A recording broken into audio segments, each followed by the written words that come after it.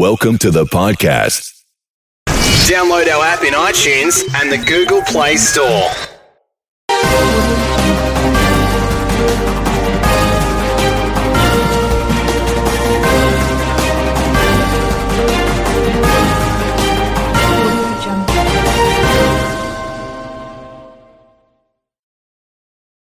G'day, Jason Hoyt here.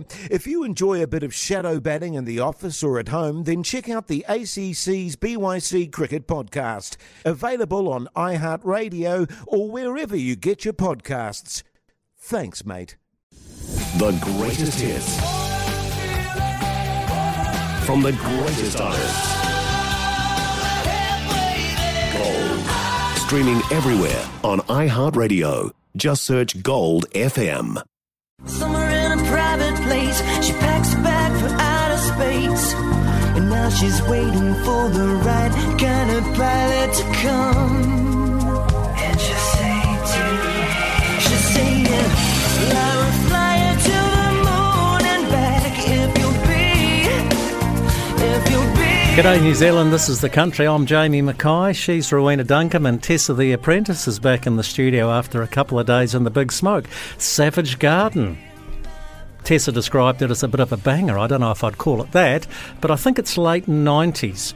All right, it's a moon theme today because on this day in 1969 New Zealand time, 21st of July, it was the 20th of July American time, and Neil Armstrong, of course, set foot on the moon. The interesting story about all this, and you haven't heard my boring travel or history stories, Tessa, so you're going to be... This is why you've got a new person on the show, Jamie. to bore her. Yes. No, but it's such a great story. They were that worried about getting them back safely, because this song is To the Moon and Back. They were that worried about getting them back safely from the moon.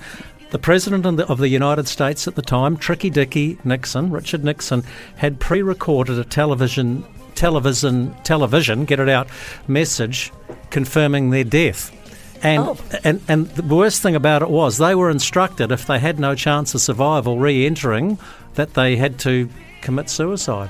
So, you know, it's awful. And the computer power that got them to the moon and back in 1969 is the same computing power that is in your mobile phone. I can see you're enthralled by that story, Tessa. Rowena's heard it before. I'm interested. It's good on you. You'll keep your job. Amazing. Anyhow, hey, on the show today, we've asked someone, perhaps, who knows, a potential future Prime Minister to step in for the Prime Minister. Jacinda's having the week off and she probably deserves it. Dr. Tim Mackle joins us from Dairy NZ. Today's panel comes to you from the nation's badly flood-affected regions, the West Coast and Mid-Canterbury. Andy Thompson and Craig Wiggins. Mark Rivers, Chief Financial Officer from Fonterra, and Graham Law, a farmer from Taupo, and a member of the Rabobank Upper North Island Client Council, on some of the cool things they're doing for farmers, not only Rabobank clients, but all New Zealand farmers at no cost. Right, let's introduce our first guest, shall we, Rowena? Yep, well, I don't have a liner for him, though, Jamie, no, but you've told him already that he could be the Prime Minister one day. Well, he might be. He was quick to jump at the chance to step in for the Prime Minister. Chief Government Whip, Kieran McAnulty. G'day, Kieran. Good to have you on the country again. Thanks, Jamie. It's good to talk to you, and thanks for such an unhelpful welcome. That's really going to go down well at home. No pressure. You know, if the TAB was, because you used to be a TAB bookie, if they were running a book on Armstrong and Aldrin and Collins getting back alive, I reckon that it would have been paying about $7.50. It was far from a sure bet. It wouldn't have been good, for sure. And, you know, I actually, despite your colleagues in the studio, I actually quite enjoyed your story. Thank you, Karen. Thank you. Suck up.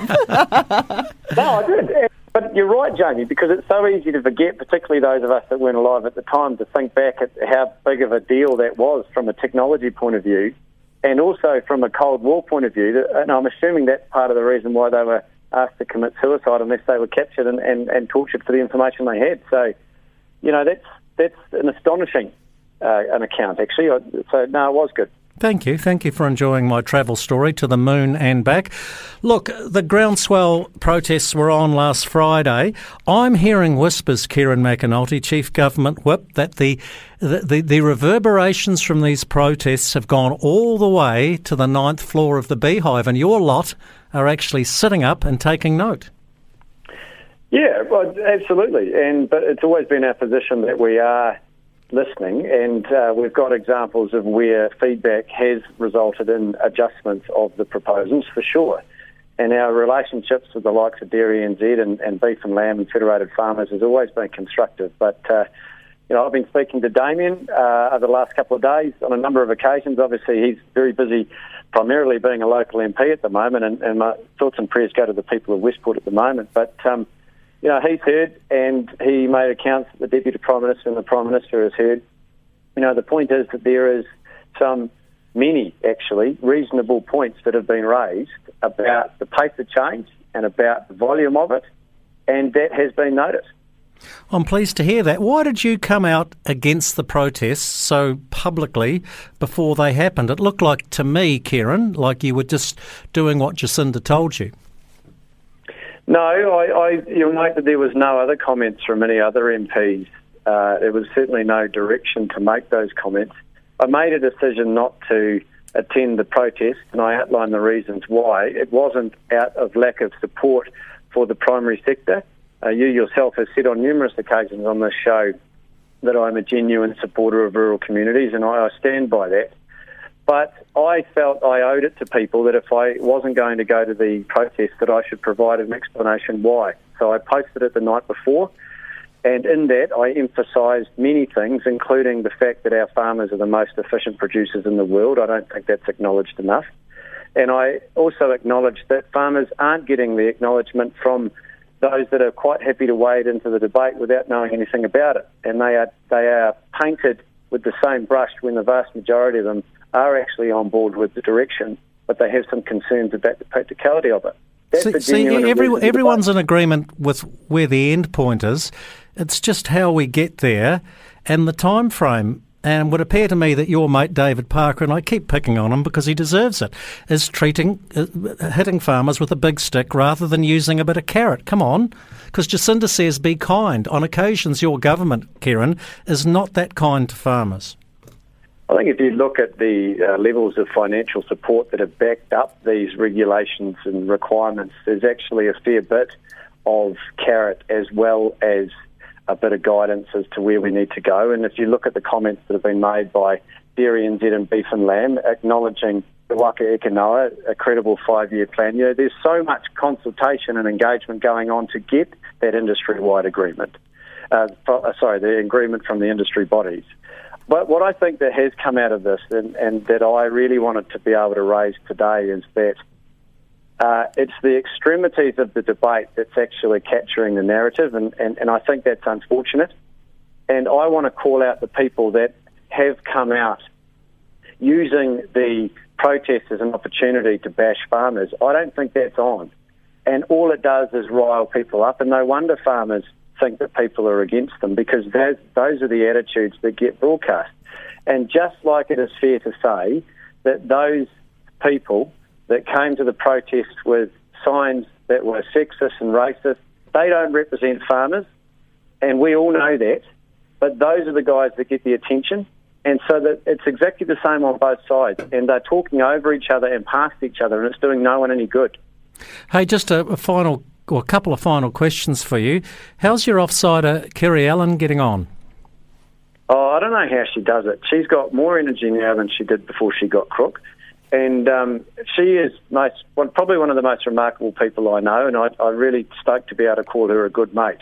But she's come back. We were all worried about it. Myself and my whip's job, we moved caucus to a different room so that we had more space so that people could keep their distance from her. She walked in and she was hugging everyone. She's good as gold, and it's just so good to see. So, I know that I can share this. She's asked us when we got the opportunity to thank people for sending in the messages of love and support, because, often when you're crook, it's the mind that needs the boosting, and that's exactly what it gave her. Good on you. And one final question for you, putting on your bookies hat again.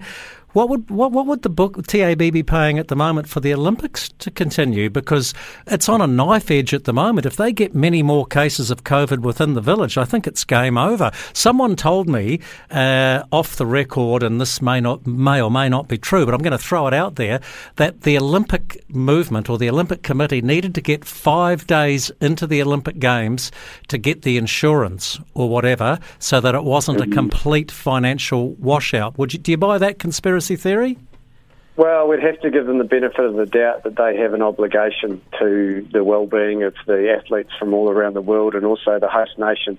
So I don't know if that's true or not, but I do know that surely the odds for it being called off are certainly shortening.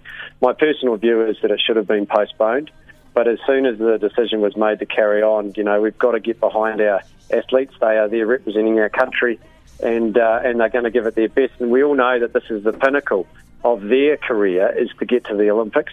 But I am worried, and I hope that the Olympic Committee is able to keep it out, because that'd be a real shame for every country in the world that is participating to get caught up in that. Yeah, super spreader, the last thing we need. This has probably been the pinnacle of your career thus far, deputising for the Prime Minister, Kieran. Maybe I didn't know that I was, but well, you did. Every time I appear on the country is always a highlight.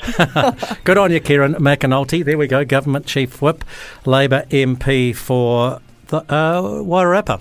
Yeah, the latest on the Olympics, though, still a shroud of uncertainty over Tokyo. Organisers still haven't ruled out a last-minute cancellation. 71 athletes and accredited officials have already tested positive for COVID. All right, Tessa the Apprentice is back in the studio. Hello. A couple of days in the big smoke. Good to see you back, Tessa. What did you learn? Well, I learnt a lot. Auckland is the office was huge to start with, but it was... It's the mothership. It was the mothership. Pretty happy to be back here and just, in my wee posse, so it was good. But, definitely learnt a lot about, the main...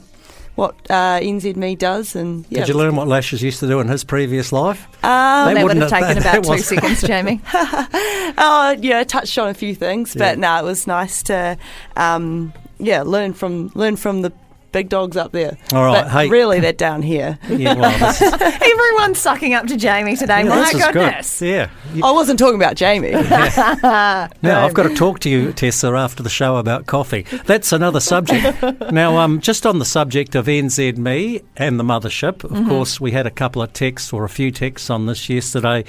Martin Devlin, our friend and colleague, we've worked with Martin for a long, long time, had a lot of fun with Martin. Yeah. He's nuts, but we love him.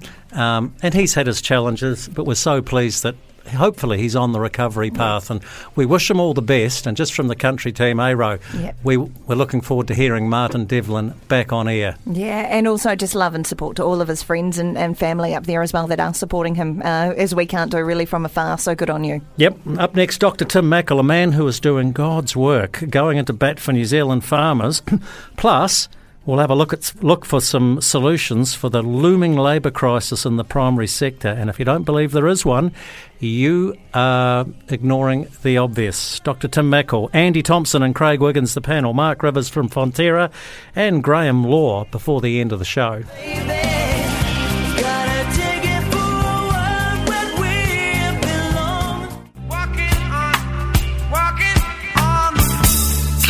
Dr. Tim Mackel is the Chief Executive of Dairy NZ. He's also the voice of New Zealand farming. Tim, before we talk about some of the labour issues facing the primary sector, I want to give you a pat on the back publicly for the work you're doing, fronting on television programs such as Q&A and News Hub Nation, and representing the farmers of this country in a sane and rational manner. And that can't always be said of some of the people who are interviewing you.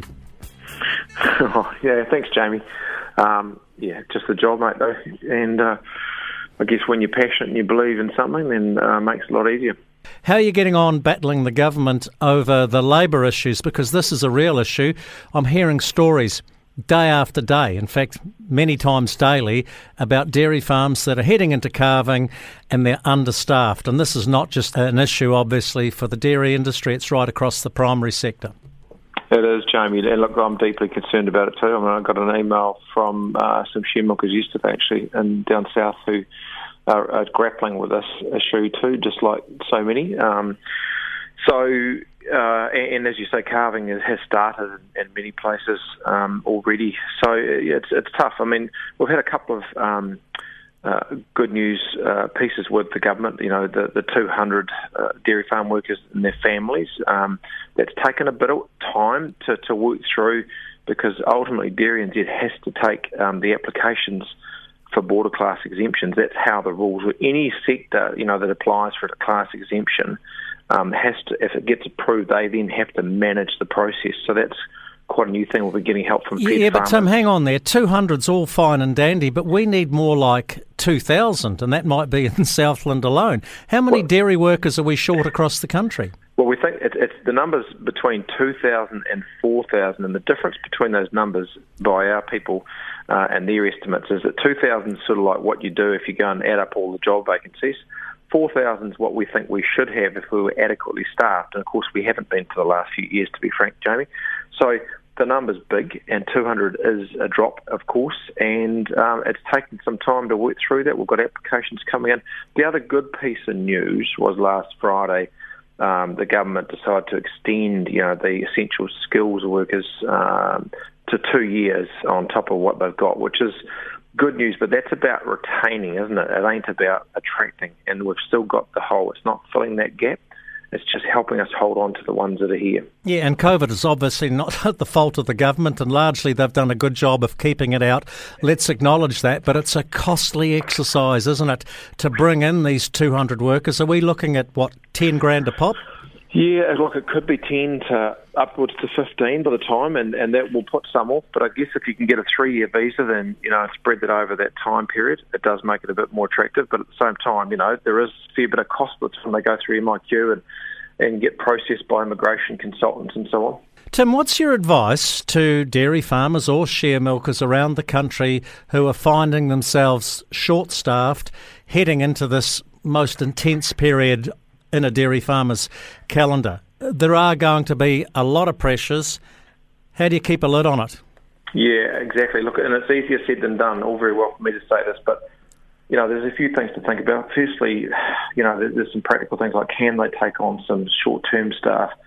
You know, and I guess on that basis, it's still not easy to find people, and I realise that. But one of the most important things is to look after yourself and your staff as best as you can, you know, and that means getting together and really getting in that huddle and actually looking after each other and talking, communicating, Jamie, is a big thing. You know, when you get under pressure, sometimes that goes out the window. So I think just keeping that morale up and having a really good work environment and celebrating some little milestones. Now, I know this might sound like telling people to suck eggs, but it's actually really important stuff.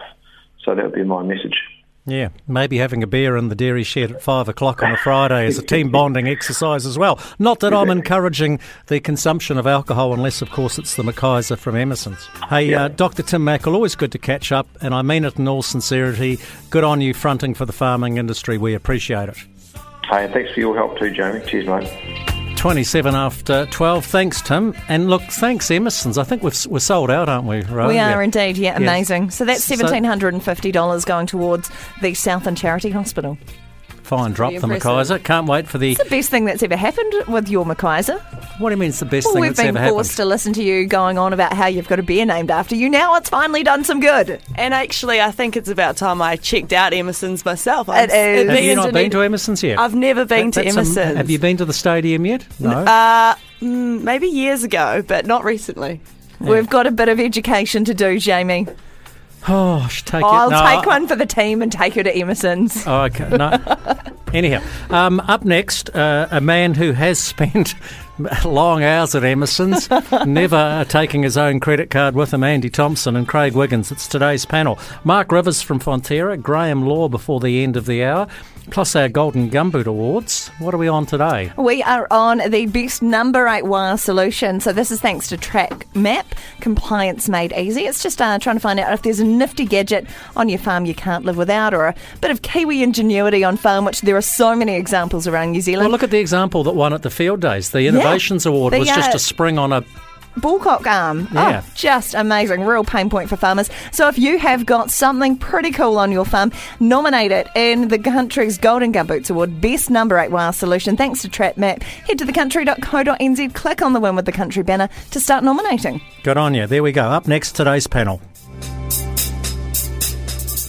Join Brian Waddle and Jeremy Coney each week as they discuss and dissect all the latest news from the cricketing world. New Zealand's best cricket podcast, On the Front Foot. Do you think England bowled well at him? I sensed early on he struggled against the short ball. As soon as he got going and he realised the ball was moving, the trademark use of the crease, coming over, we haven't seen that before, you and I. All the big issues, all the big names, On the Front Foot. Listen and follow on iHeartRadio or wherever you get your podcasts. News Talk ZB. Go directly inside the game with Rugby Direct. Listen each week to get the latest from the rugby world.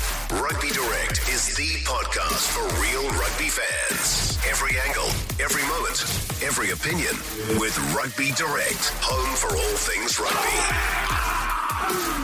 Call yourself a real rugby fan? Follow it on iHeartRadio or wherever you get your podcasts. Rugby Direct, powered by News Talk ZB.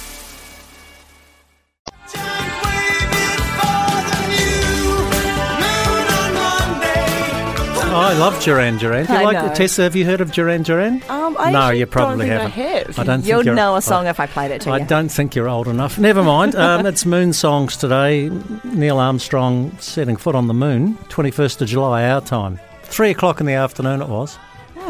Great story, Jamie. Sorry, I'm just reminiscing. I was there. I listened to it live. Can we get on with the show? Oh, okay. Sorry, Rowena. All right. Today's panel, Andy Thompson and Craig Wiggins.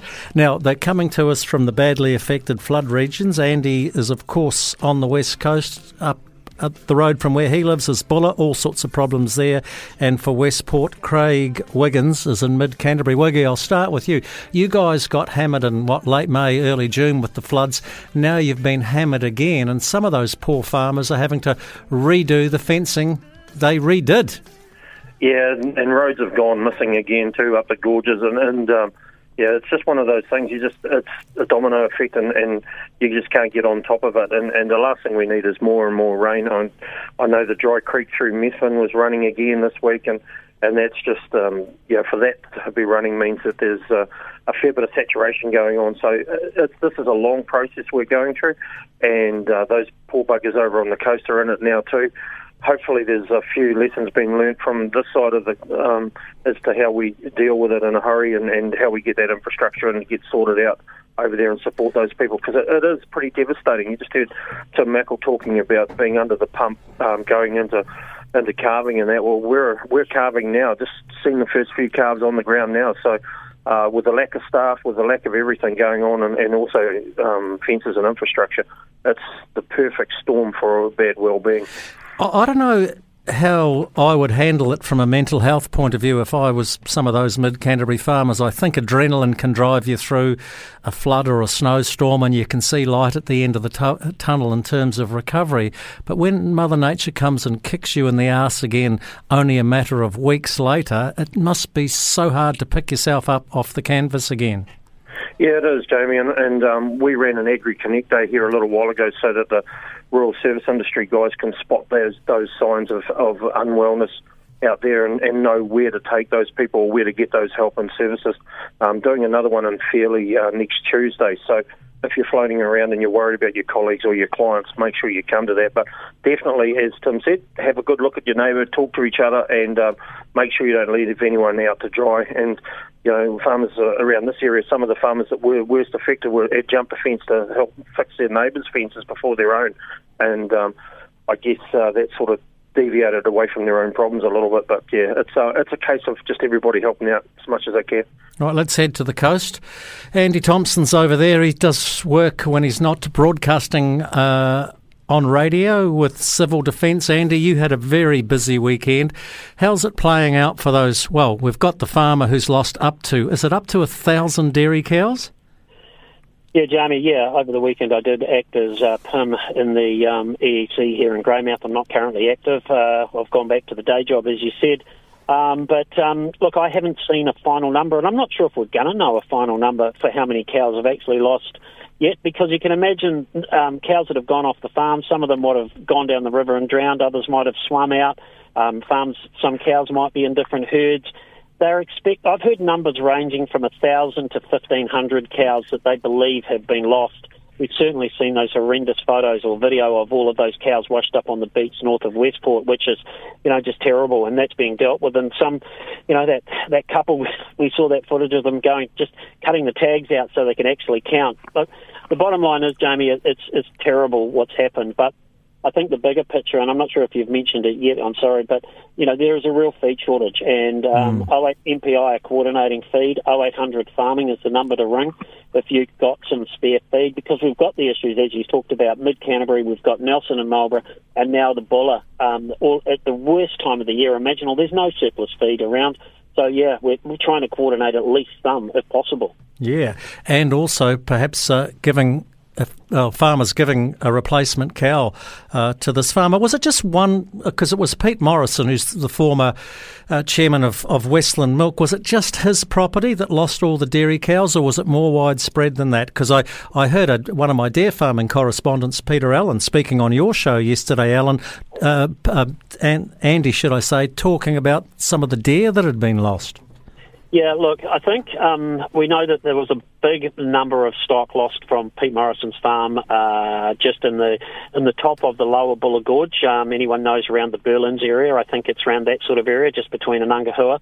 And then further down, when the Buller comes out into the plains, or the flatland, sort of Buller River, I should say, coming towards the Buller Township or Westport, there was certainly a whole lot of stock around there. Those farms all through there have been completely inundated.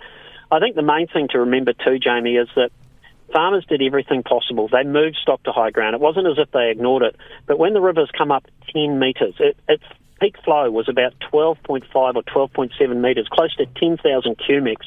That Buller River generally runs around about 2.5 to 3 metres. So you're talking 9 to 10 metres of rise. No stock bank's ever that big. There's nothing they could do. And somehow something happened to these cows. They spooked. I've heard that a couple of times. Even Damien said they spooked into the river, and the river was flowing that fast that just gone. Tragedy, not to mention what's happening in Westport and all the people without a home there. Yeah. It is real tough. All right, guys, hey, listen, we might have to love you and leave you. And Wiggy, just a final word from you. Thanks for your contribution there, Andy. You're doing a great job on the coast. You're the Rural Communicator of the Year, Wiggy. Well done for being awarded that at Field Days. And you're going to need all your communication skills, I put it to you, over the next few months working with the rural community, because there's certainly some issues out there. Oh, there is, Jamie, and again, I guess communication's a big thing. We've been through a hell of a lot in the last few years, with COVID and everything else. I think if we can all just keep talking to each other and wrap each other up a little bit, and don't be scared to ask some questions about how people are doing. And the other thing is, if you've got the chance to donate some feed or do anything, it might only be one bale, but it'll be one bale that just helps ease that pressure. So, and thanks for your mention on that award, Jamie. I really still humbled by it all. It was well deserved. Craig Wiggy Wiggins, Andy Thompson, today's panel. Take a break. Back with rural news and sports news. 20 away from one, you're with the country. Man landed on the moon. So many great moon songs. If you're going to write a pop song and make a hit, make it about the moon. Can we play Moon River by Andy Williams, please? Here's the latest in rural news. The country's rural news with Lawnmaster. Hardworking products for hardworking Kiwis since 1946. Visit steelfort.co.nz for your local stockist. In rural news, don't forget to head to thecountry.co.nz. Click on the Win with the Country banner. There you can win thanks to the best number 8 wire solution, thanks to TrackMap. Compliance made easy. They have got an amazing prize on there that includes a year's subscription to their TrackMap. What is it? All their tools that you can use on farm for compliance, and also just amazing technology. Also in rural news, a non-profit Queenstown cat welfare group's trialling a program. No, we're not having a cat story on It's a great cat story, no, Jamie. No, I'm not having a cat story. Jane wondered, our online editor wondered Jane, if I'd get that past you. No, I'm not having a cat story. Okay, Grumpy Boomer, here's sport. Sport with AFCO. Visit their new website at afco.co.nz. I hope my sister's not listening. She's a mad cat lady and a mad chook lady. Sorry about that, listeners, and all you cat fans out there. An offer too good to refuse for Patrick Tuipulotu. He has signed a deal with New Zealand Rugby and the Blues until 2025, the first All Black to do so. The 28-year-old has a playing sabbatical in Japan written in, which he'll take up later this year. He'll miss next year's Super Rugby season and return to New Zealand mid-year with some yen in his pocket. I just added that wee bit in. And Milwaukee are banishing any talk of becoming NBA basketball champions for the first time since 1971, 2 years after man landed on the moon, despite the opportunity to do so, or to do just that this afternoon. They host the Phoenix Suns in Game 6 of the finals, with the Bucks leading the best-of-7 series 3-2. That was definitely more exciting than my cat story. That was way more exciting. Look, I found out what the Track Map award is. I'm sick of your Tip-off story, is Jamie. around 1 o'clock. Yeah, good stuff. Aren't you due for a holiday? It is a 1-year TML subscription that includes GPS guidance for applying products, Track Map online platform providing full job management and proof of placement. There you go. Head to thecountry.co.nz, click on the Win with the Country banner, and you will be in the draw for that amazing prize thanks to Track Map. Mark Rivers from Fonterra next. Another drop in the GDT auction overnight. How's your $8 payout looking, farmers? We'll tell you next.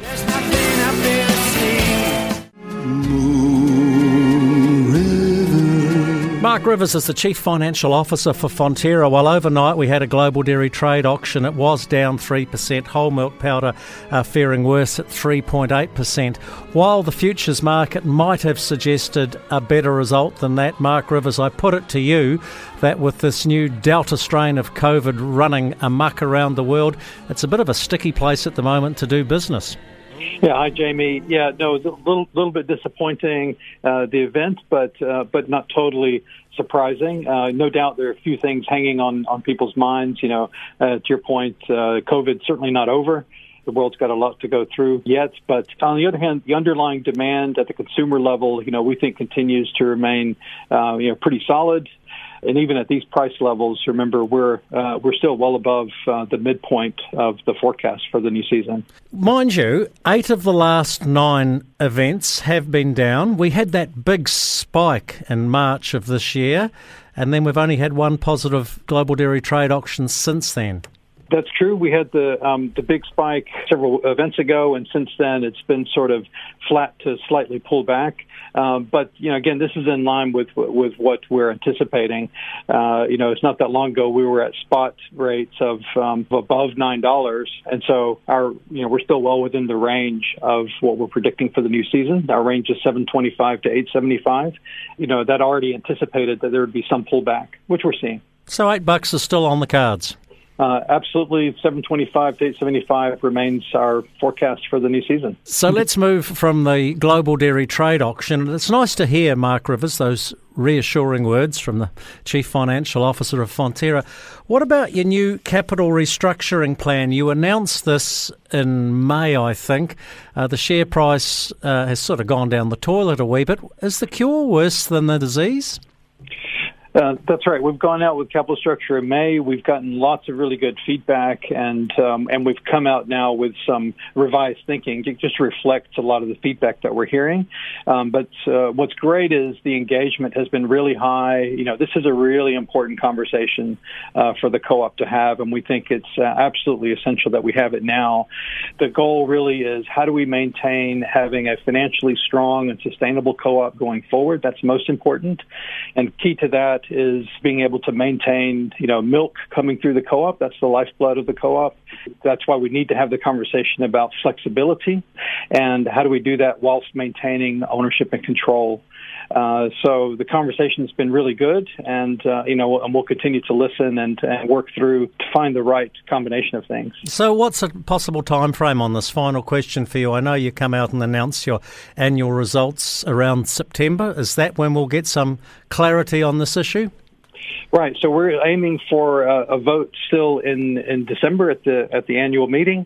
But between now and then, we plan to come out with a bit more information about our strategy, because clearly that's something we're hearing as well, is, give us a sense of what kind of business can we expect. And we're really confident in the strategy that we're on, and we want to just share that confidence. It's a really good time to be in dairy, we think. There's, continuous demand out there. We've got a great product that we're offering, and kind of the flip side to being in sort of flattish milk now is suddenly there's now scarcity value, right? We can start to be a bit choosier about who we sell to, and we think that'll show up in great value for the company going forward. Okay, Mark Rivers, Chief Financial Officer for Fonterra. I'm off to bank my $8 milk cheque for the coming season. We'll catch you next time we yarn on the country. Always appreciate your time. Thank you, Jamie. Cat Stevens talking about cat. We did get a cat story out in the end, but we won't go there because Rowena's going feral cat on me in the studio during the ad break. Golden Gumboot Awards. Yep, head to thecountry.co.nz, click on the Win with the Country banner. Amazing prize up there from Track Map. It is the best number 8 wire solution. Just tell us an example of Kiwi ingenuity on your farm you're in to win. Yeah, all these prizes are worth $1,000. So follow our Golden Gumboots, nominate yourself or someone else, and you could be into one. Look, we're going to have to catch up with Graham Law from Taupo on tomorrow's show. We'll talk to him. But we thought we would wind out today's show with another Graham. By popular demand, he's back from Monday's show. We leave you with Graham Williams. Dear Auntie Jacinda, a moment, if I may. A response I think is needed to the protest the other day. Farmers are generally too busy to rally and cause a stink, but their overwhelming response must have made you stop and think. You see, thinking has been lacking in your policies, I suggest, possibly economic incompetence and bureaucratic bullshit at its best. Your policies are from fairyland, hindering what the farmers they produce. I struggle with the economic logic of screwing the golden goose. You see, New Zealand has been founded on the farmers and the land, farming and economic strength symbiotically hand in hand. The reason isn't rocket science, be it veggie, milk or meat, irrespective of the daily grind, all the people they must eat. As we saw in COVID, panic buying to the fore. Wonder what you'll eat next time when farmers can't be farmers anymore. Choked by impractical bureaucracy, they all have had enough. Supermarkets full of humble pie. The menu could be rough. A majority of the farmers are a cut above the rest. They understand the logic of not shitting in one's nest. The bar is constantly rising by peering over the fence. Labor, I suggest, should peer as well and view some common sense. Labor, in a literal sense, used to mean grafting in a role. Labor, in a current sense, means top pay on the dole. Screwing the diligent workforce, the productive and the hearty, sending the country down the gurgler, thanks to Jacinda's labourless party. The protest by diligent farmers for the country shouldn't shock. They nurture and protect the land infinitely better than Labor does with DOC. Instead of crippling progressive farmers and dictating them with force, I suggest leading the charge by example and controlling DOC's broom and gorse. So cheers to Laurie Patterson and Bryce McKenzie in the South. You did what needed doing, giving the cause the focus and the mouth. The golden goose is farming, and common sense there needs to be. Otherwise, the goose in country's completely plucked, but spelt with an F and not a P. Moonshadow, moonshadow. Listen to Rugby Direct every week to get the lowdown on all you need to know from the rugby world. Rugby Direct has it all. All Blacks, Black Ferns, NPC and more. Listen to Rugby Direct, powered by News Talk ZB on iHeartRadio or wherever you get your podcasts.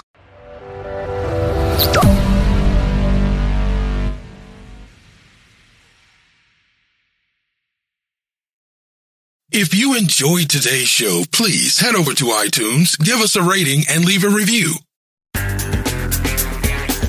It's Tuesday, July 20th. Welcome to Market Foolery. I'm Chris Hill. With me today, the one and only Asit Sharma. Good to see you. Chris, good to see you. Thanks for having me on. We got an interesting show today. We got market news. We have banking news. We're going to start with the story of the day, and that is Jeff Bezos going to space for a few minutes this morning. He and the other folks on board the New Shepard took off shortly after 9 a.m. Eastern, landed safely in the Texas desert. Appropriate, because this is the anniversary of the moon landing. And this is one of those stories, Asit, that does not appear to have any immediate ripple effects for stock market investing. It seems much like the entire venture of going to space. It seems like there will be long-term ripple effects. But I have to say, I'm not really a space nerd, and yet I was completely captivated watching this event this morning. Sure.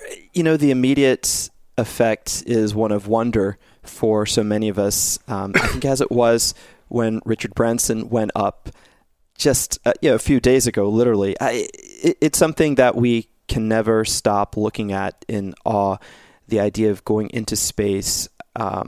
And it's inspiring, we should say that. But there's so many other stories rolled up into this. There's the personal bucket list for Jeff Bezos. He just crossed one off this morning.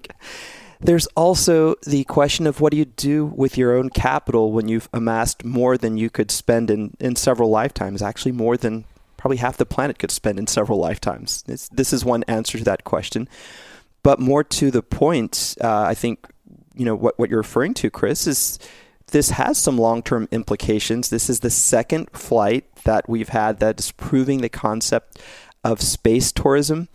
Jeff Bezos and crew actually went a little higher than Richard Branson and his crew went. They exceeded what's called the Kármán line. I hope I pronounced that correctly. So this is 62 miles above the Earth. There are competing boundaries of what actually constitutes leaving Earth and getting into space. So Jeff Bezos has bragging rights temporarily for crossing a slightly higher line than the one recognized by NASA. But it's a story of capital allocation in the wider community. And of course, we can't ignore the various types of technologies that get honed when you have big picture goals like this that we won't see where these applications go, but they'll be part of the tech story in the coming years. So much that's underneath the surface, much above the surface of the atmosphere today. Yeah, and I know that, look, I understand that the logical place to go in terms of investing is the whole space tourism thing, because that's probably the closest opportunity, as opposed to, we're gonna be mining in space. It's like, well, the idea of mining asteroids, I think anyone who's seen the movie easy for me to say, Armageddon, you can wrap your head around that, but that just seems so far off as opposed to space tourism. And yet, it does seem like the opportunities might be more, for investors anyway, might be more in essentially who's going to be building these ships that are going to take people to space. In the same way that, you can invest in companies that make automotive components. It seems like the manufacturing might be an even better opportunity. It's a great point. And I go back to proof of concept. Once you can prove that there's a viable market for something, and I'm not sure that we actually know that there is a viable market for space tourism. There's some near-term demand. We'll have to see how this shakes out over the long term. But it does tend to shift lots of money into technologies, into products, as you say, into manufacturing that will end up anointing some winners. Maybe they're not so visible, but fast forward 10 or 15, 20 years, it'll be commonplace, I think, Chris, to be able to invest in companies that just make booster rockets or just make various portions of the navigation system. Just as today, you can invest in all phases of the electrical vehicle market. You can choose to buy Tesla, or you can buy companies that just focus on making batteries. So I think, yes, that is something that we're going to see more and more of in the coming years. So this is just the beginning of a wide and long-term investing opportunity. NASDAQ Incorporated comes out tomorrow morning with their second quarter earnings, but they're making headlines today. NASDAQ Inc. is teaming up with Goldman Sachs, Morgan Stanley, Citigroup, and other banks to spin out its marketplace for shares of private companies. NASDAQ Private Market is going to become a separate standalone company. It's a trading platform for private companies, and I'm assuming the goal here is to drive more transactions. Yeah, this is a very interesting business. NASDAQ, of course, specializes in the trading of public companies, but they've had this private market division, which essentially provides liquidity to companies that are in the pre-IPO stage. It's really hard to buy and sell blocks of shares within companies that have been growing rapidly but don't yet have a public market. And NASDAQ has been an institutional facilitator, if I can throw a lot of syllables together, in this space, allowing people to trade blocks of shares.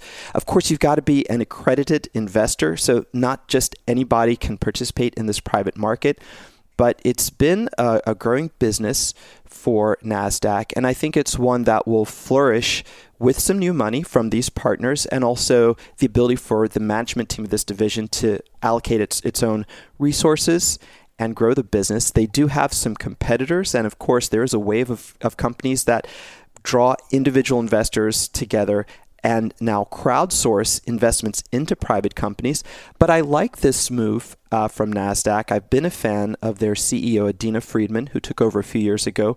Chris, she's pushed this company from something beyond just a volume business that existed on trading fees and needed volumes of trading to be higher each quarter to win, into a company that increasingly is focused on analytics, providing data, providing software as a service to big institutional companies in security, data security. So there are so many things when you look at NASDAQ today, so many pieces that really weren't as prominent as they were a few years ago.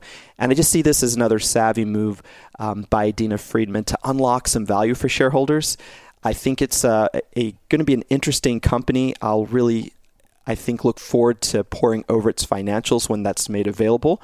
And I like the partners, SVB Group, that's short for Silicon Valley Bank, a player in financial technology. And of course, Citi, Goldman Sachs, Morgan Stanley. You've got some big hitters coming in and participating in this company. So it should be a fun one to watch. Well, and it also speaks to how investing has broadened over the years. We've seen the trend over the past 2 decades of fewer and fewer public companies in the markets. You go back 20 years, there were somewhere in the neighborhood of 10,000 public companies. That number is now, I think, below 8,000, despite the fact that we've had certainly more IPOs and more SPACs over the past 15 months than I would have guessed at the beginning of the pandemic.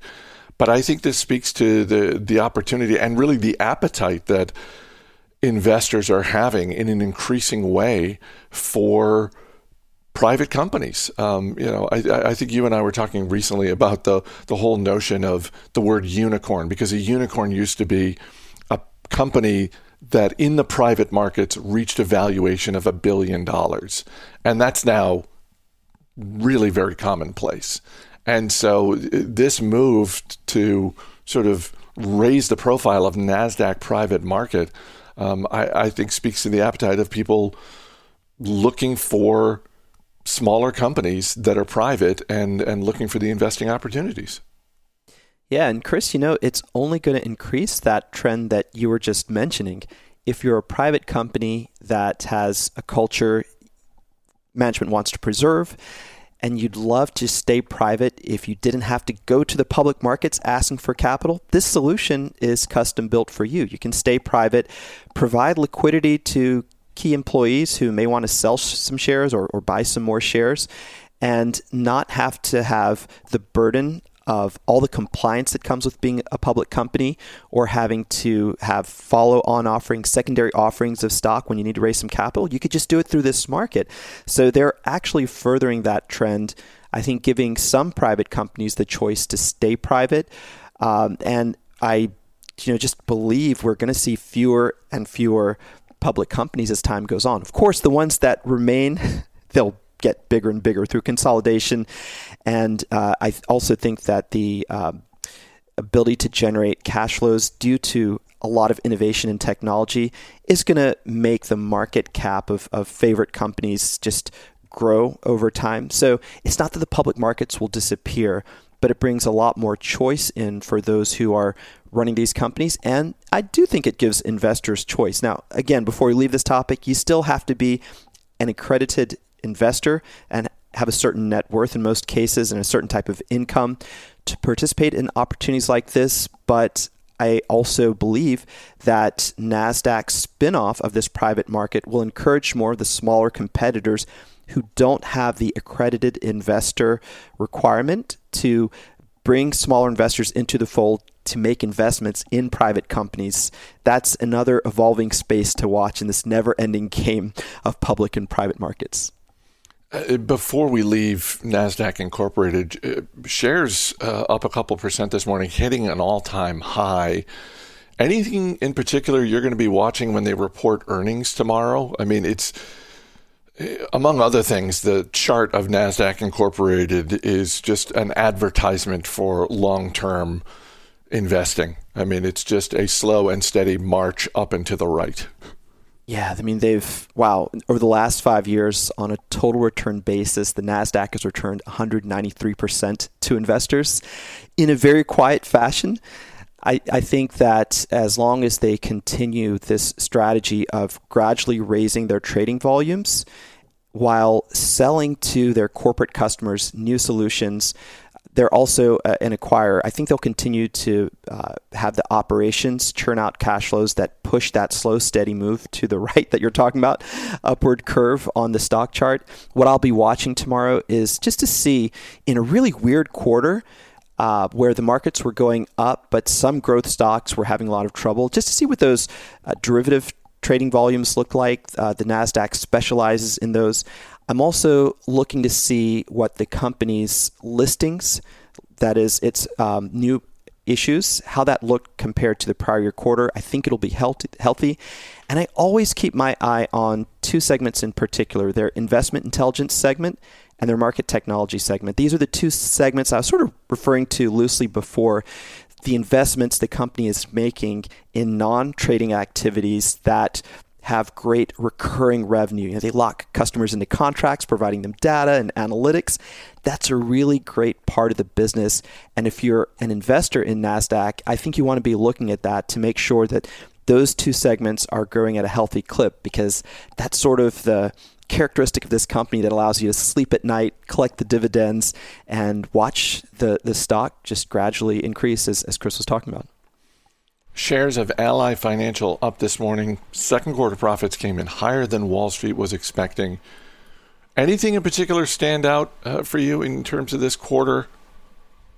Yes. So, Ally is, and I never know how to pronounce it, Chris. This is yet another one that we have to figure out the pronunciation to. Is it Ally or Ally? I'm sure. I believe it's Ally, because, and this is something I was going to ask you later, but I'll just ask you now. I believe it's Ally because their television commercials, I think, pronounce it that way. And I find it interesting that they really position themselves as a consumer finance bank. But and you know this business much better than I do. Is that just the part of their business they're trying to grow, or is that the most important part of their business? Because they've got the whole auto financing part of their business, and that's sort of the origin of this company, I believe. So I'm assuming the auto financing is still a meaningful part. The auto financing part is still huge. They had auto originations or new loan originations of almost $13 billion this quarter, from a record applications that were provided a decision on. 3.5 million decisioned applications is the term. That's the term I was reaching for. So yeah, that consumer auto business is really huge. But I think you're onto something there, Chris, in that management is watching where the growth is occurring, and they're pouring more money into it. They're advertising more on that retail bank side, on the retail brokerage side. And we shouldn't forget that Ally also has a mortgage business. So they don't look a lot different than some community banks. If you go to the homepage of your community bank, you'll see all these services offered, right? Auto loans, personal loans, banking services, mortgages, except they do it at a pretty vast scale, as I was just mentioning. And I think that what is surprising for investors is that the smaller pieces of the company's business, such as its insurance, its retail brokerage, its deposits business, just the whole business of getting in customer deposits to grow the banking business, all those have really been growing at a double-digit pace. This quarter, sort of the headline on their earnings report is a 24% return on common equity. This is a banking metric. 24% is really high. They had $900 million in net income. So you're looking at a company which is taking a consumer-facing, very simple business model and just blowing it up in all kinds of meaningful ways. And we should mention here, Chris, this is another company that has very quietly rewarded shareholders. I was also looking at the 5-year chart of Ally this morning. Just a tad bit better performance than NASDAQ over the past 5 years. 220% total return over the last 5 years for shareholders. Do you follow this one at all or own shares? I don't own shares. I'm kicking myself that I don't, but I don't own shares. It's, a few years ago, I was looking at the financial industry because it was one of those things where I just thought, I wonder if I should have some shares of a bank. And it's not going to be, I know it's not going to be one of the big Wall Street banks that, depends on institutional trading and that sort of thing. But, I'm not knocking those businesses. I'm just saying my area of expertise doesn't mesh well with that industry.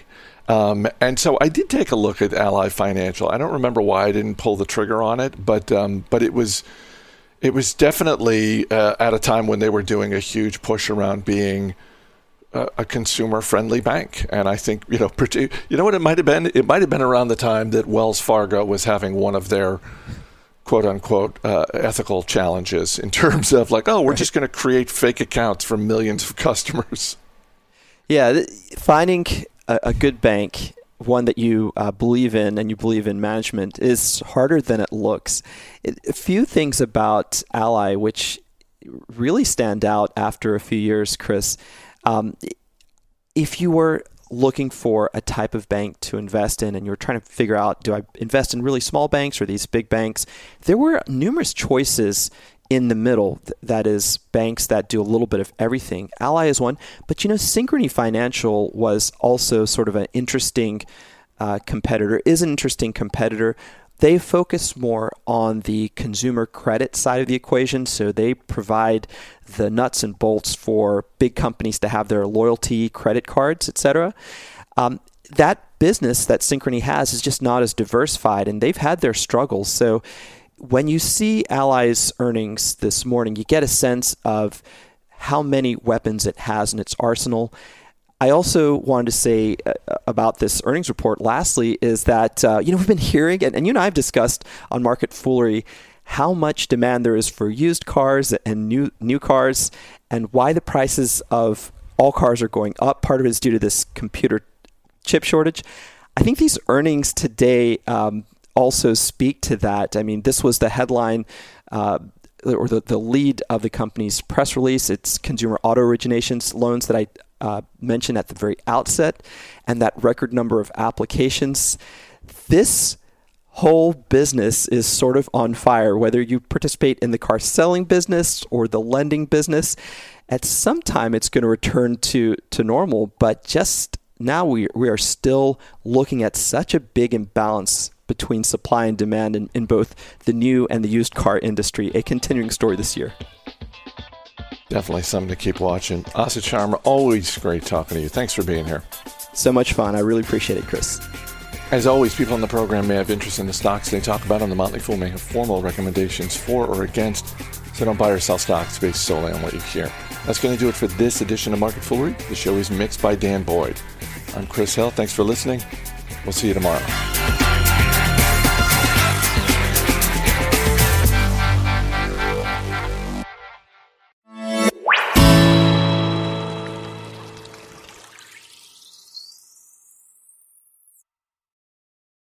If you enjoyed this episode, please leave us a review on iTunes.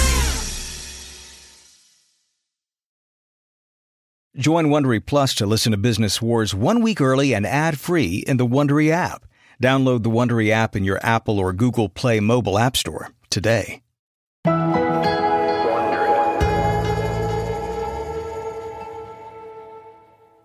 A special note to listeners, this episode contains adult content and language. It's 1993 at Bacardi's global headquarters in Hamilton, Bermuda.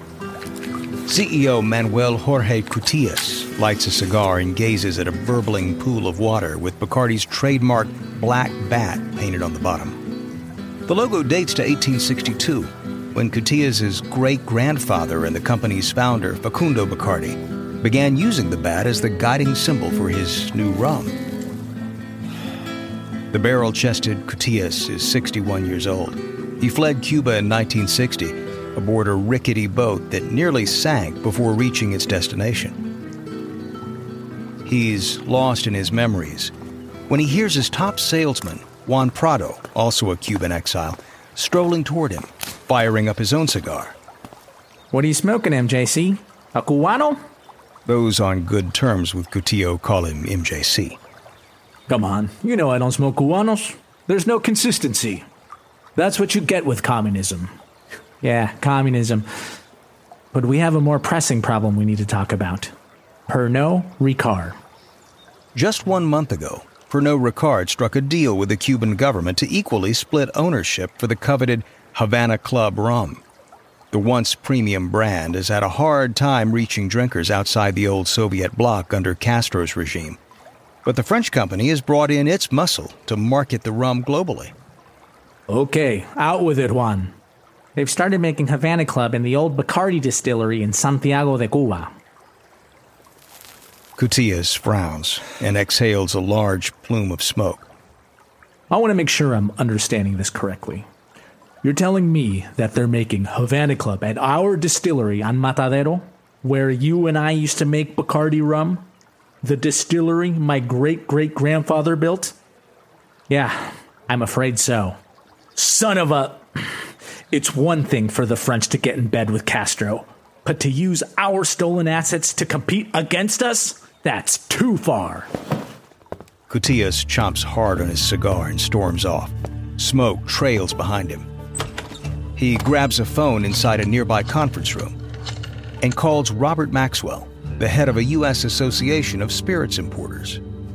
Robert, Manuel Cutillas at Bacardi here. Hey, MJC, what can I do for you?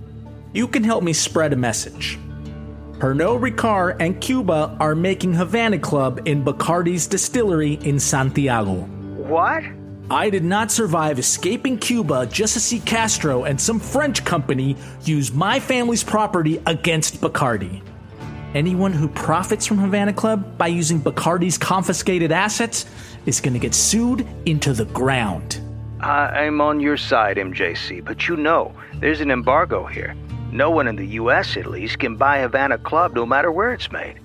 That's true, but the embargo won't last forever. So you tell everyone you know. When that day comes, we'll sue to keep Pernod Ricard from selling Havana Club in the United States. For Cutillas and Bacardi, the fight is personal, and they are prepared to do whatever it takes to win. As the battle escalates, it will reach the highest levels in Washington and will, quite literally, draw heavy firepower.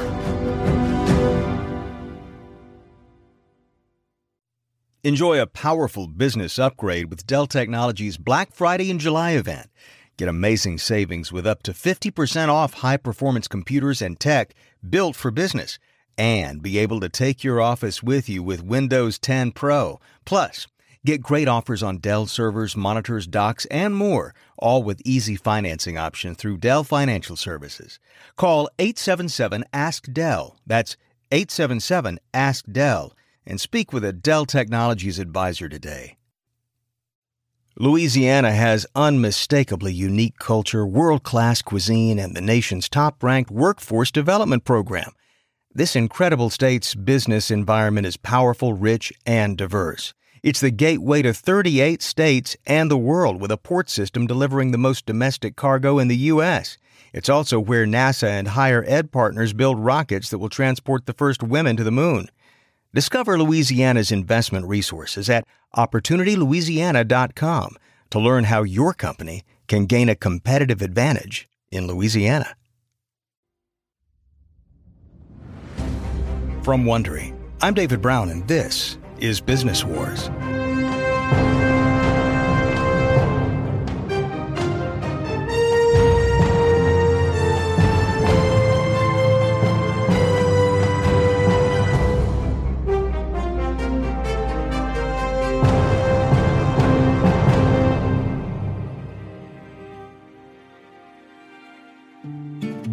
In the last episode of our series Bacardi versus Pernod Ricard, Bacardi became America's favorite rum thanks to U.S. prohibition. Meanwhile, two rival French distillers, Pernod and Ricard, joined forces to create a spirits juggernaut bent on global domination. Now, the two companies are ready to battle over the crown jewel, the U.S. rights to Havana Club. This is Episode 3, Bat Out of Hell.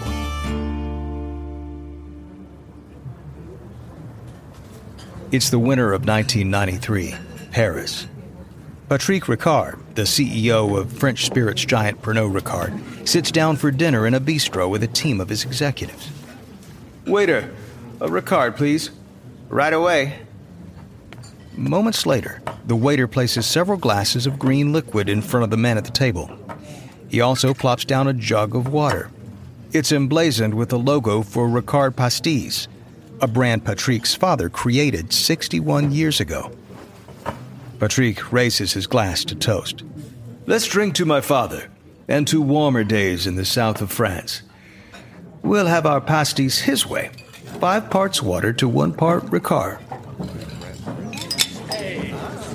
The executive seated next to Patrick leans in to ask a question. Patrick, I've always wondered, what would you have done if you hadn't joined your father's company? That wasn't an option. Papa would have seen it as a betrayal if I hadn't joined. Patrick has built his father's small French liquor brand into an international giant. In 1988, he led the acquisition of Irish Distillers, the company that makes Jameson and Bushmills. But his real coup was acquiring half of Cuba's Havana Club. Patrick Ricard looks up at his team, wordlessly calling attention to himself. Okay, everyone, let's talk business. There's something missing in our partnership with Cuba for Havana Club. The Arechabala family created the brand, and they should get something from us. The Arechabalas have already written to Pernod Ricard to object to the deal the company struck with Cuba. One executive shakes his head. Patrick, I don't know if we should do that. The Arechabalas gave up their brand decades ago. Offering them something might make them think they're entitled to more. And what if they become litigious? Patrick Ricard sips his pastis slowly. A payout might head off a lawsuit. And my father taught me to do the right thing by people. The Arechabalas hate Castro for taking Havana Club. I don't want them harboring the same animosity toward Pernod Ricard. Days later, at a tapas bar in Madrid, a Pernod Ricard lawyer is meeting with several members of the Arechabala family, which fled to Spain in 1960 when the Castro regime nationalized their rum business. The lawyer makes an offer to the patriarch of the family, Jose Maria Arechabala Rodrigo, who glares at the lawyer. This is a joke. You're offering us peanuts for our rum. $100,000 is not peanuts, sir. It's a fair offer for a brand you abandoned 30 years ago. No. Havana Club is still ours. You can't make real Havana Club without us. We have the family secret recipe. You don't have that, and neither does Castro. If this secret formula was so special, sir, why didn't you keep making it? Why didn't you pay to renew the trademarks for Havana Club? You let the U.S. trademark lapse 20 years ago, and you never tried to regain it. We let the trademarks lapse because we were rebuilding our lives. We had no money to make rum. Now, the attorney is disgusted. Oh, come on. You could have renewed the U.S. trademark fee for a lousy $25. All you had to do was file the papers. You didn't even have to make any rum. The Cuban government got the rights to the trademark in 1976 because you let it go. The attorney takes a deep breath, calming himself. Look, Pernod Ricard doesn't have to offer you any money because our deal with Cuba is legal. Do you understand? The trademarks we own are legal. You have no claim on the brand. So, please understand, we're offering you money in good faith. Please, accept. Absolutely not. Your offer is ridiculously low. We can do better. When the meeting abruptly ends, the Arechibalas haven't told the attorney something important. They've already spoken to another suitor. This new player isn't just interested in the rights to the Havana Club name. They plan to reproduce the family's secret formula. And that suitor is Havana Club's old rival, Bacardi.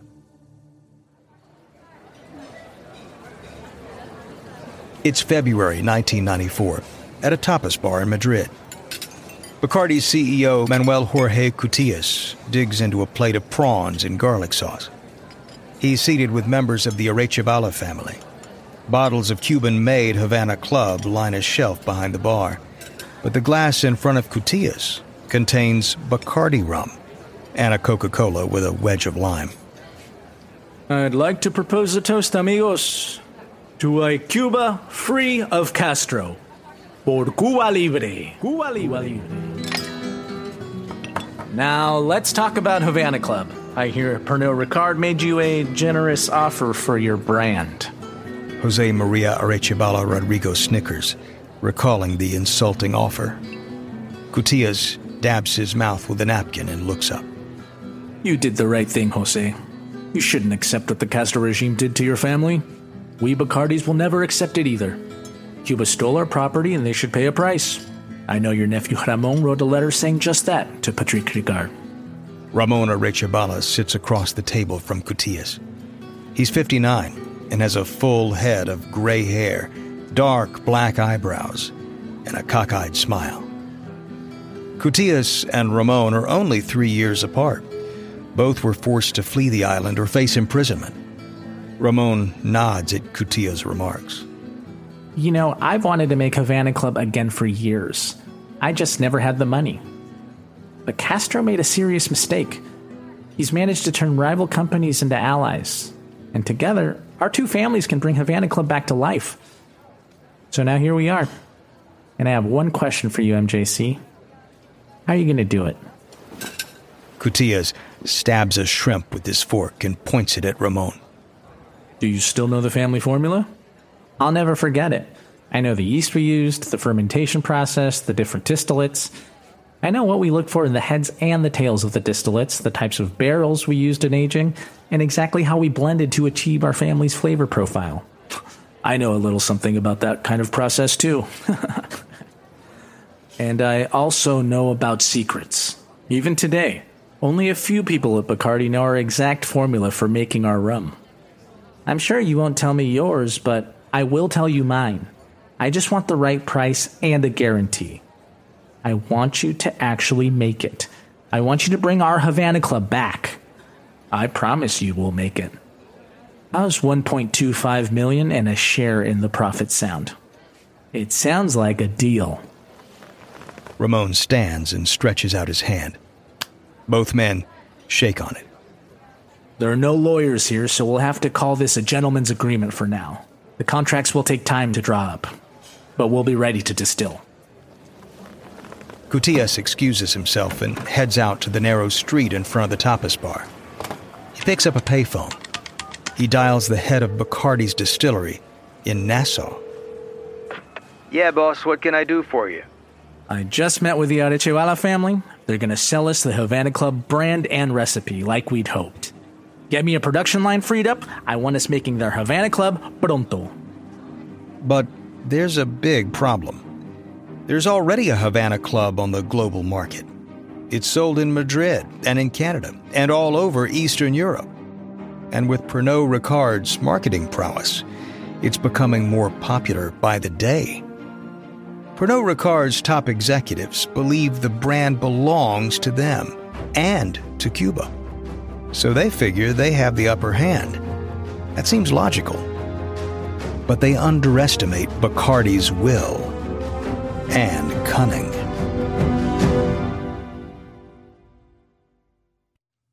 We get support from NetSuite. School's out for summer, but NetSuite is here to remind you that if your business is running on QuickBooks, you'll never get a break. QuickBooks manual processes, integration difficulties, and glitchy delays will leave you scrambling for the numbers you need. Failing to graduate to NetSuite will leave you stuck in summer school while your friends party. NetSuite by Oracle is the #1 cloud financial system, no matter how big your business grows. NetSuite gives you invaluable visibility and control of your financials, inventory, HR, e-commerce, and more. NetSuite is basically everything you need to grow, all in one place. So come on, what are you waiting for? Automate your processes with NetSuite and close your books in no time. 93% of surveyed businesses increase their visibility and control since graduating from QuickBooks to NetSuite. And now's a great time to check out NetSuite because special financing is back. NetSuite is offering a one-of-a-kind financing program only for those ready to graduate today. Head over to netsuite.com/wars right now. That's special financing at netsuite.com/wars. netsuite.com/wars. Hey, if you're a business owner who's hiring, you probably face a lot of challenges when it comes to finding the right person for your role. Either there aren't enough applicants with the right skills or experience, or there are too many resumes to sort through, or maybe you just don't know where to post your job to reach the right people. Hiring can feel like trying to find a needle in a haystack. Oh, sure, you can post your job to some job board, but then all you can do is hope the right person comes along, which is why you should try ZipRecruiter for free at ZipRecruiter.com/BW. You see, when you post a job on ZipRecruiter, it gets sent out to over 100 top job sites with just one click. Then, their matching technology finds people with the right skills and experience for your job and actively invites them to apply. In fact, ZipRecruiter is so effective that 4 out of 5 employers who post on ZipRecruiter get a quality candidate within the very first day. It's no wonder over 2.3 million businesses have come to ZipRecruiter for their hiring needs. So while other companies overwhelm you with way too many options, ZipRecruiter finds you what you're looking for. The needle in the haystack.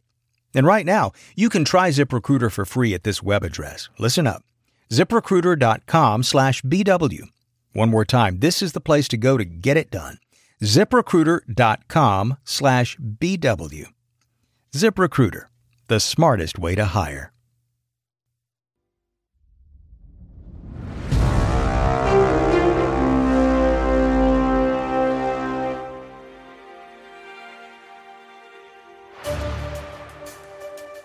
It's a steamy Miami afternoon in April 1995.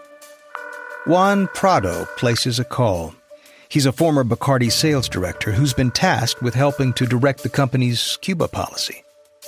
He calls Bacardi CEO Manuel Jorge Cutillas in the Bahamas with a proposition.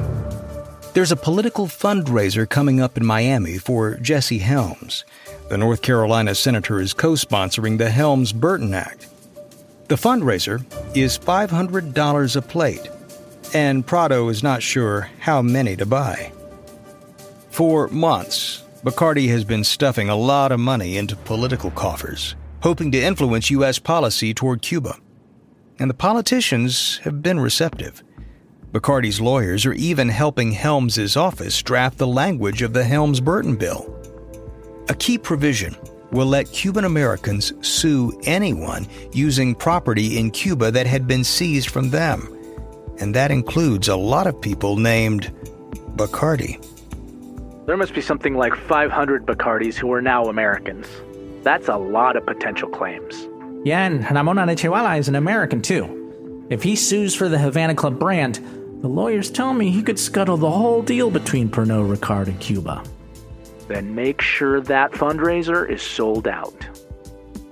Prado executes his orders. A few weeks later, Senator Helms is introduced at the fundraiser by the president of Bacardi's USA division. The event raises $75,000 for Helms.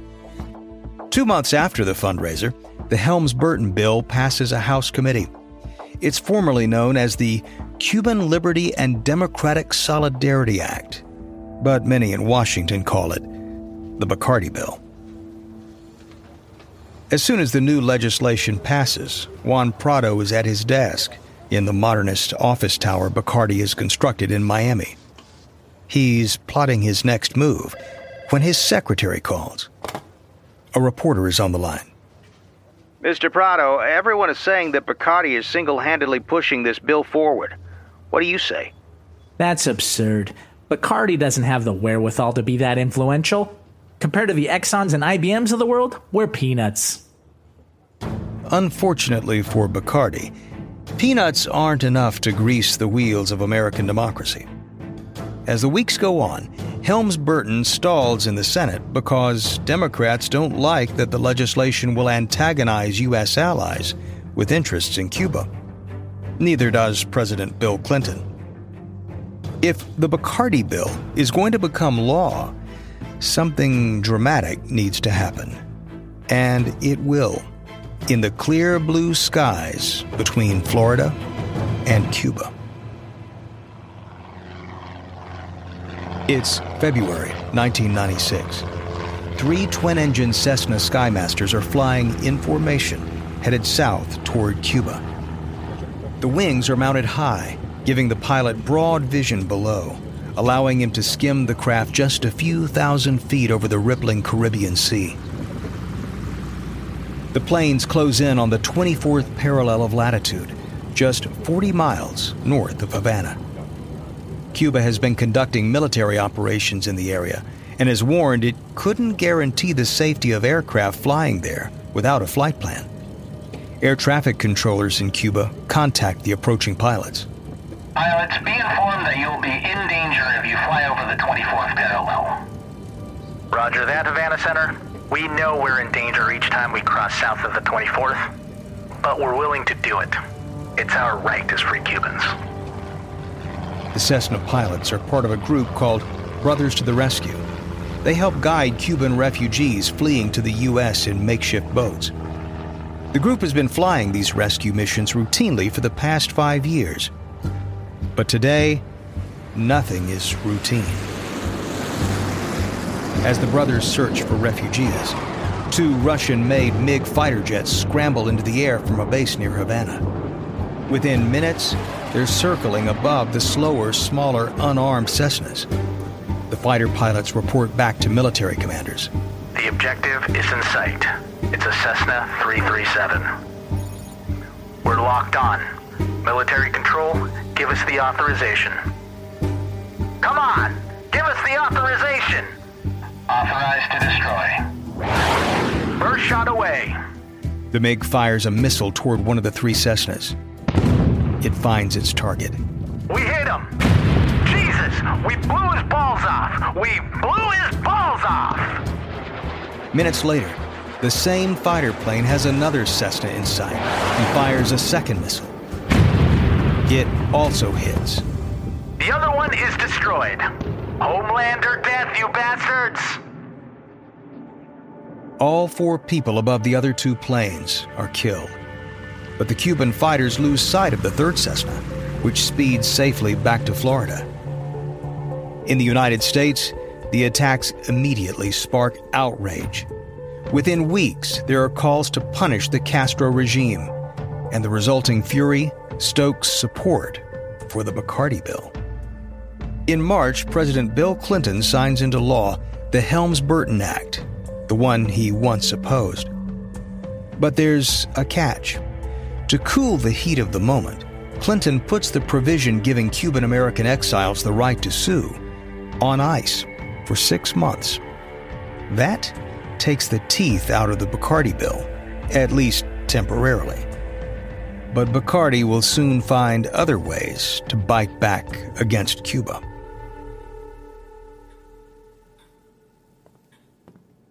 It's November 1996. In his office in Paris, Pernod Ricard CEO Patrick Ricard unbuttons his double-breasted gray suit, revealing both his wide waistline and an expensive silk tie. He offers his guest a seat. He's Pernod Ricard's top attorney, Pierre-Marie Chateauneuf. The men fold themselves into a pair of leather club chairs and get down to business. Are we done with this Bacardi bill, Pierre? I think as long as Clinton is in office, we are. But Bacardi's bought a lot of friends in Washington lately, so that could change. And we've got other ways to fight. Bacardi has shipped 900 cases of their so-called Havana Club rum to the United States. But we share the U.S. trademark for Havana Club with Cuba. Oui, monsieur. We got a new license for that trademark from the U.S. government just last year. The brand is ours. Still, Ricard senses a trap. 916 cases is nothing. Bacardi probably spills more rum than that in a month. They're baiting us into this. I agree, sir. But whatever they're up to, we're in the right and we're going to win. What Pernod Ricard doesn't know is that at this very moment, Bacardi is working on something new in Washington. They're plotting a powerful political sucker punch, and Pernod Ricard will never see it coming.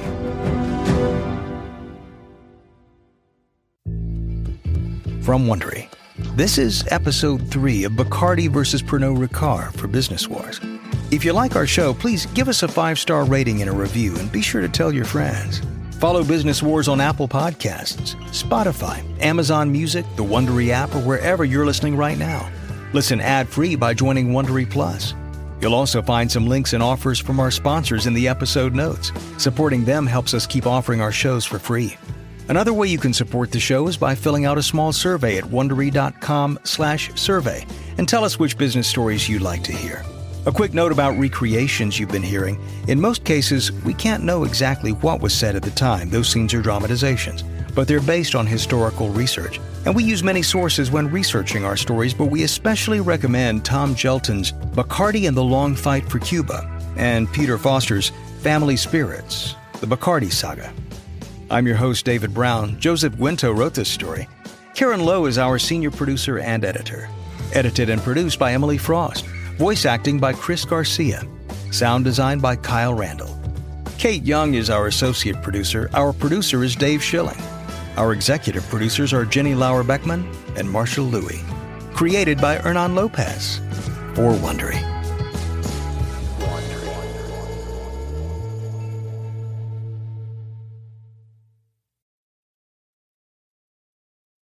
Looking for the hottest takes and the spiciest celebrity gossip? Look no further. Welcome to Rich and Daily, the all-new podcast from Wondery that's going to bring you up to speed on all of Hollywood's most current secrets and scandals. Need to know what Harry and Meghan are up to? What's the latest in Britney's conservatorship hearing? We've got you covered. I'm Arisha Skidmore-Williams, and along with my bestie and fellow celeb news fanatic Brooke Sifrin, we're bringing you the latest entertainment gossip every Monday through Friday. Is that rumor you heard about Rihanna true? If it is, you better believe we'll have something to say about it. So if you want to be in the know about who's been seen with whom and who's in and who's out, join us on Rich and Daily, because we don't just listen to the rumor mill. We give you the celebrity facts as they happen. Listen to Rich and Daily on Amazon Music, or you can listen to episodes ad-free by joining Wondery Plus in the Wondery app. With Rich and Daily, feel the gossip. Wondery. Feel the story.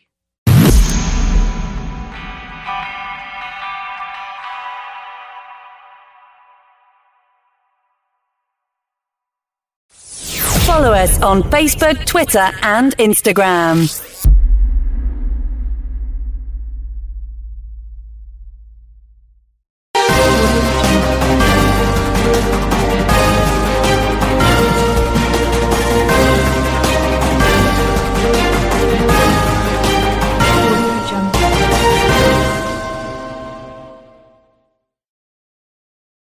Please be advised that this podcast is meant for educational and informational purposes only and is in no way a replacement for legal or medical advice. The opinions contained within are solely those of the interviewers and interviewees and should be received as so. Those seeking help or advice are encouraged to obtain professional legal and medical services.